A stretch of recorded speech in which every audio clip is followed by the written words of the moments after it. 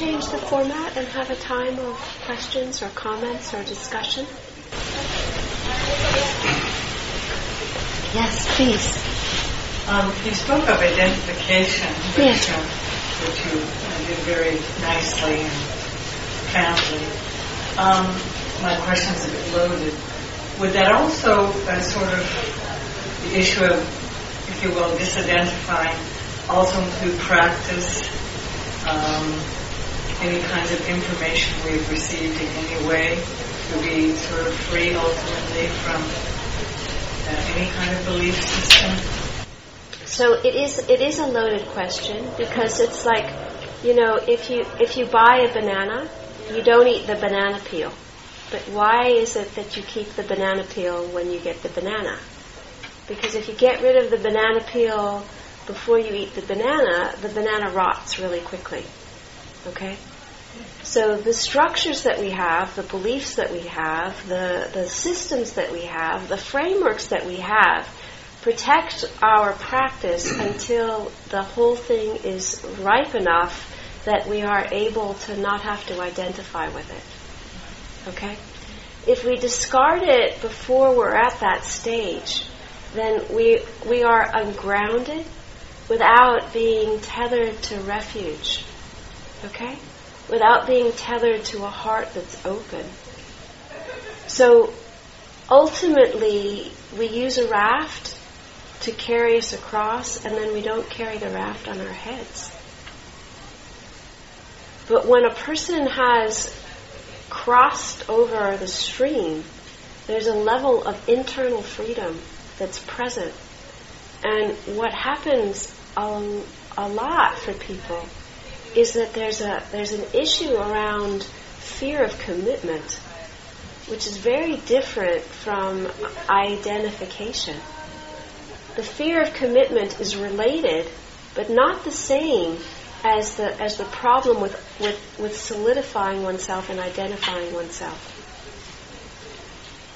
And so rather than navigate the fear of commitment, the form is discarded under the pretense that one does not want to identify. And so what happens is that you throw the banana peel out before you eat the banana, and you sometimes have something messy on your hands. Not always, but sometimes. So it's a very rich, ripe, wonderful inquiry, and it doesn't have an easy answer to it.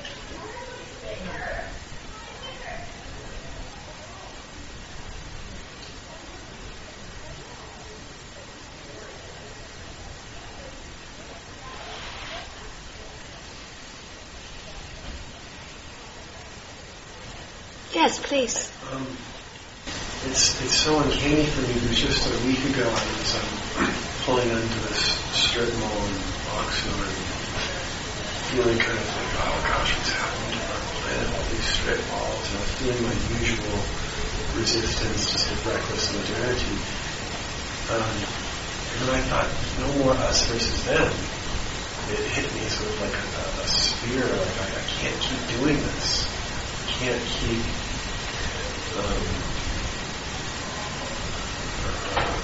making these people the wrong ones, me the right ones. And so it's so heartening and inspiring to hear you say it so much more profoundly and subtly. So I'm just thinking. Well, isn't it wonderful that insight arose for you? Yeah. Yeah. It rocked me. Yes. I'm still kind of reeling, to be honest. Yes. Yeah. Yeah. I mean, because it's like, sometimes things come really clear and in our face, and it's like it becomes really obvious that is absolutely not the path. That is not the way forward.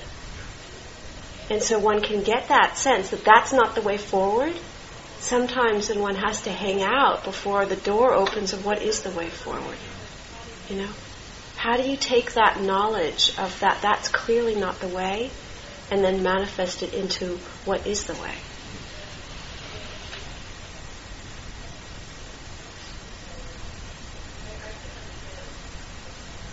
Yes. I very much appreciate what you said about the anxiety I felt in regards to this election, because I was experiencing the same. It was curious. And so I began to try to work with it and just ask myself, what would it be like to be to be with this in a way that is sort of enlightened or for your place? And I really questioned, is it the part of having an opinion? Does one release all opinions about good or bad or preference or whatever? And as I sort of explored it, what I came to was that I think that there are things that seem more supportive of, let's say, a healthier way than other things. And to have that kind of sense or opinion, I'm not sure that is really the problem. So I looked at that and felt like perhaps it's the attachment to it that's the problem. So having an opinion, but really not being attached to the point that you're anxious if what your opinion isn't what manifests. So that's the place that I kind of got to that. But I'm not, I don't know. I just wanted to turn it over to you and what your feedback says about it. Yeah, so, the place, what happens, I think, is that we have an opinion. And then there is an attachment to the opinion. And then there's an identity that forms around the cluster of the attachment and the opinion. Okay? So I would agree. The mechanism of having a thinking mind is that we think and we discern and we have preferences and we have opinions, and that the opinions are there because it's clear to us that there are ways that are better than other ways. Yeah? So that's how come the opinion arises. But there's a very big difference between having that arise and then having a kind of like a clamp on it. Yeah? So the arising of something is a faculty of wisdom and discernment. But the clamping on it is a faculty of ignorance and attachment. And the combination of the ignorance and the attachment then occludes the wisdom and the discernment. And then there's an area of suffering that manifests when we share our opinion. And I'm sure we have all experienced this. You can be talking in a group of people, and somebody has a really hard time just speaking what their opinion is. It's like they've got you pinned up against the wall and they're ramming it down your throat. So it's not just a question of sharing information. There's an intensity, an emotional investment that is kind of like offloaded onto you, that you have to get this. And if you don't get this, there's something really threatening that's going to happen for that person. Yeah? So it's not just a question of sharing opinion. It's actually the cluster of the opinion, the attachment, and the identity is handed over all in one go. And, and I feel that way. I feel like somebody's got me pegged to the board, to the wall, and they're just shoveling. They're shoveling. And I'm trying to do my best to hold my ground or to navigate what's happening and to respond to the opinion, But the opinion no longer is just an opinion. It's an opinion, it's an identity, and it's an attachment, with a lot of energy in it. And I know for myself, I've been on the dishing out side of that equation, and what that feels like, it's like it's desperate, that somebody has to get it. Or the group has to get it. And if they don't get it, there's something like some kind of catastrophe. And there is a catastrophe because it's like an ego death, It's a catastrophe because the ego hates to die.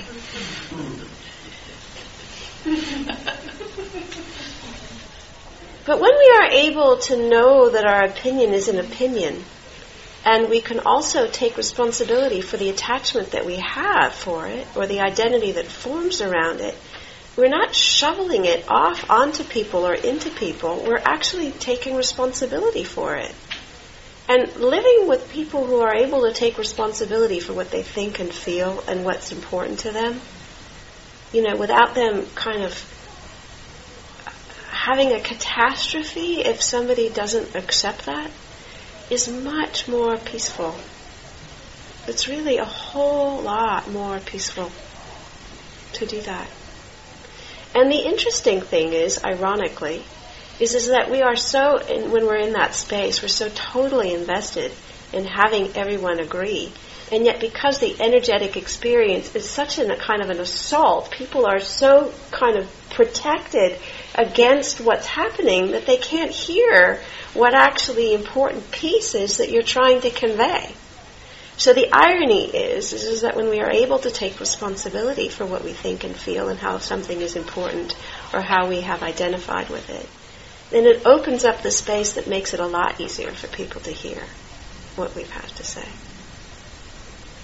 And for people to feel like they've been heard. Exactly, yeah. So rather than having it be a kind of a whole cycle of suffering, it's actually an opportunity to get your needs met,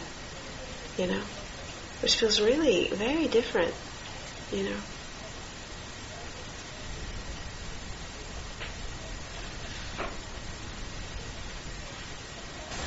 Yes. Yeah. I just want to thank you for, kind of bringing this into the room. I really feel like this is so crucial and it's so timely and essential. And my brain, my mind tries to reconcile everything, and so the way I respond, or I've noticed the way I've responded is that I try to come up with a resolution within myself that will create peace for myself. So what I've come up with is the idea, right now this is what I've come up with, is that the idea that acceptance seems to be the atrophied muscle that I need to work in order to reconcile these disparate energies and these polarizing constructs, for myself. That the portal is acceptance.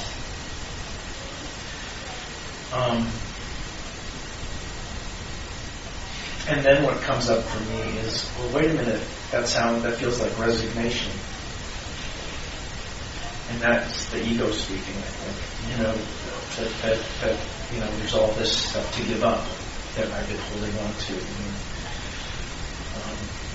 And I have no idea if I'm making any sense at all. So I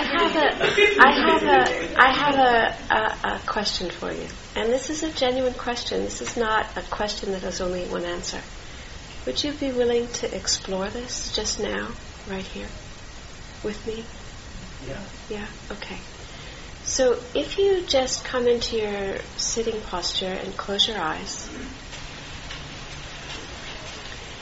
and feel yourself connected to the ground and to the chair. So feel your feet on the floor and feel the earth underneath you.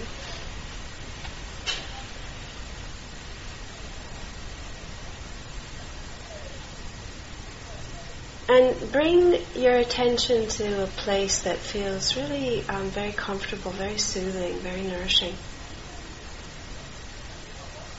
And where would that be for you?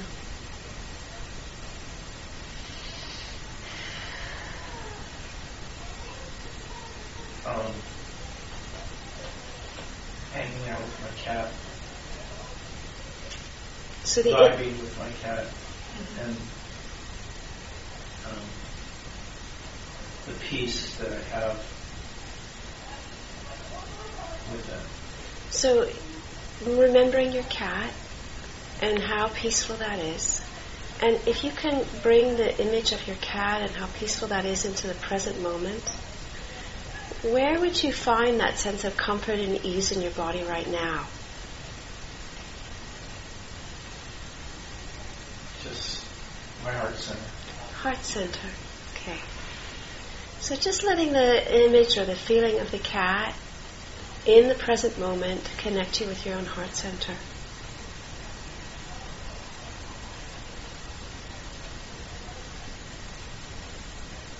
And just notice all the different things that you feel. You know, the sense of movement, the sense of shape, the sense of color. Whatever it is that you notice, just very attentive and interested. Now, bring your attention to this whole thing that you are trying to bring languaging to. The sense of attachment and resignation and concern and interest. And is there a place in your body that you can locate that?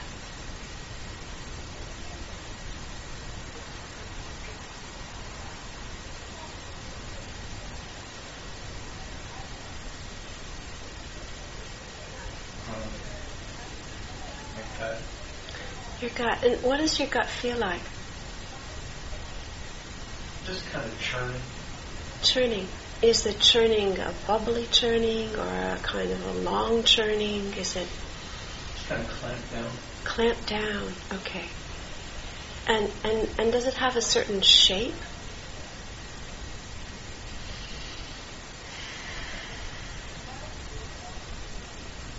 I can't. Okay. Does it have any color?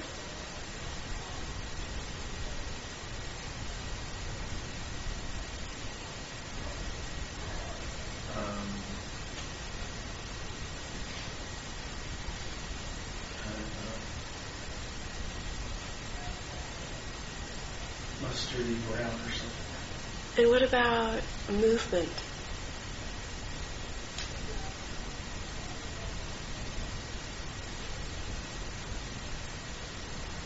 It's kind of grinding.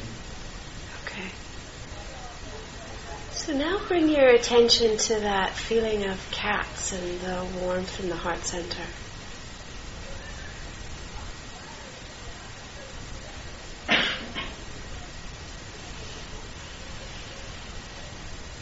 And bring that feeling of cats and the warmth in the heart center to the churning, grinding, mustardy brown feeling in your guts.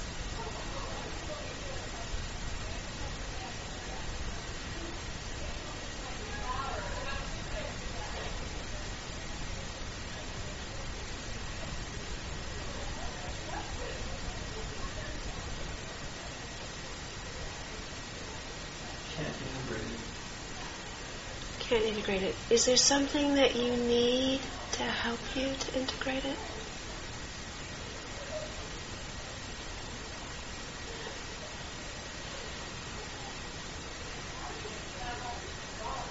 Is there more support that you need to move towards integrating it?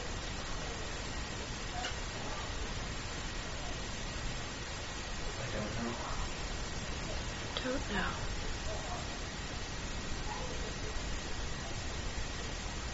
I just want to hang out in the heart space. I don't want to go to the other place. Don't want to go to the other place. When you go to the other place, does it mean that you have to give up the heart space?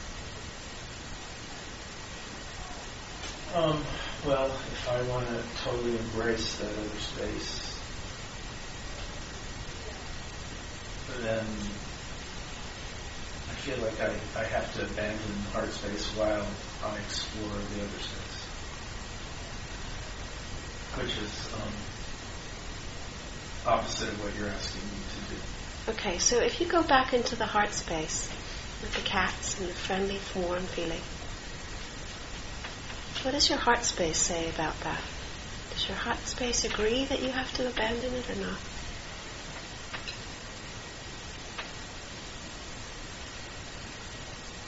Yeah, That's a really interesting question because my heart space doesn't have language. And if I can't articulate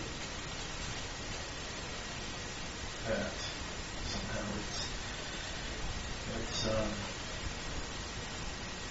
it's almost like non-rational. It's like child space. Child space. Yeah. Okay. Inarticulate. Alrighty, in so terms of like. So we don't need to ask something to be different than the way that it is. But let's try again. Try again bringing that warm heart space. Not this time into the brown mustardy churning, but maybe close to it.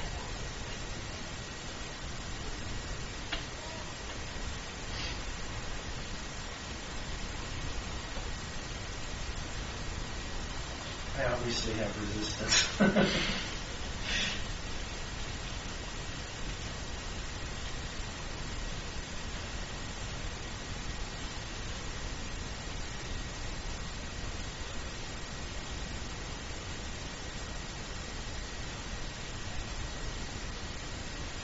Okay, I'm going to ask you to come back into your body sitting here now.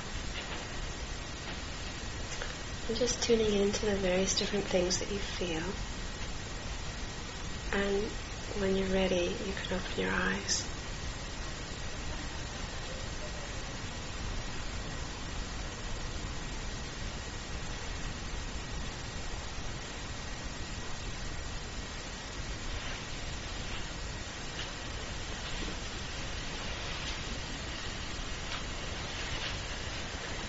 So, just as an exploration of different ways to ask questions.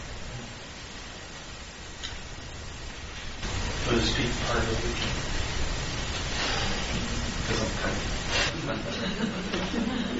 I ain't telling. So we need to wrap up now. So, what should we do? Say a few words. Okay. So thank you very much. Before you say a few words, can I just do a moment of sharing blessings? Yes. So, just to recognize that it takes effort to come, that there's all kinds of other things that people could have done instead of being here, that actually being engaged in inquiry and processes like this has a lot of blessings in it, because it isn't so much the contents of what's happening in our minds, but that we're connecting to a process that opens up our hearts to a whole other way. It's tremendously meritorious. And so we can just bring to mind the blessings that have come from sharing in this way together, from everyone's effort to come and inquire in this way together, and share these blessings with each other, with our families, with our friends, with our mentors, with the people we don't know in this world, with everybody. You know, we are in a world where it's poignant, and we can share the blessings of an occasion like this not only with the people, but with all beings everywhere. Okay. Thank you.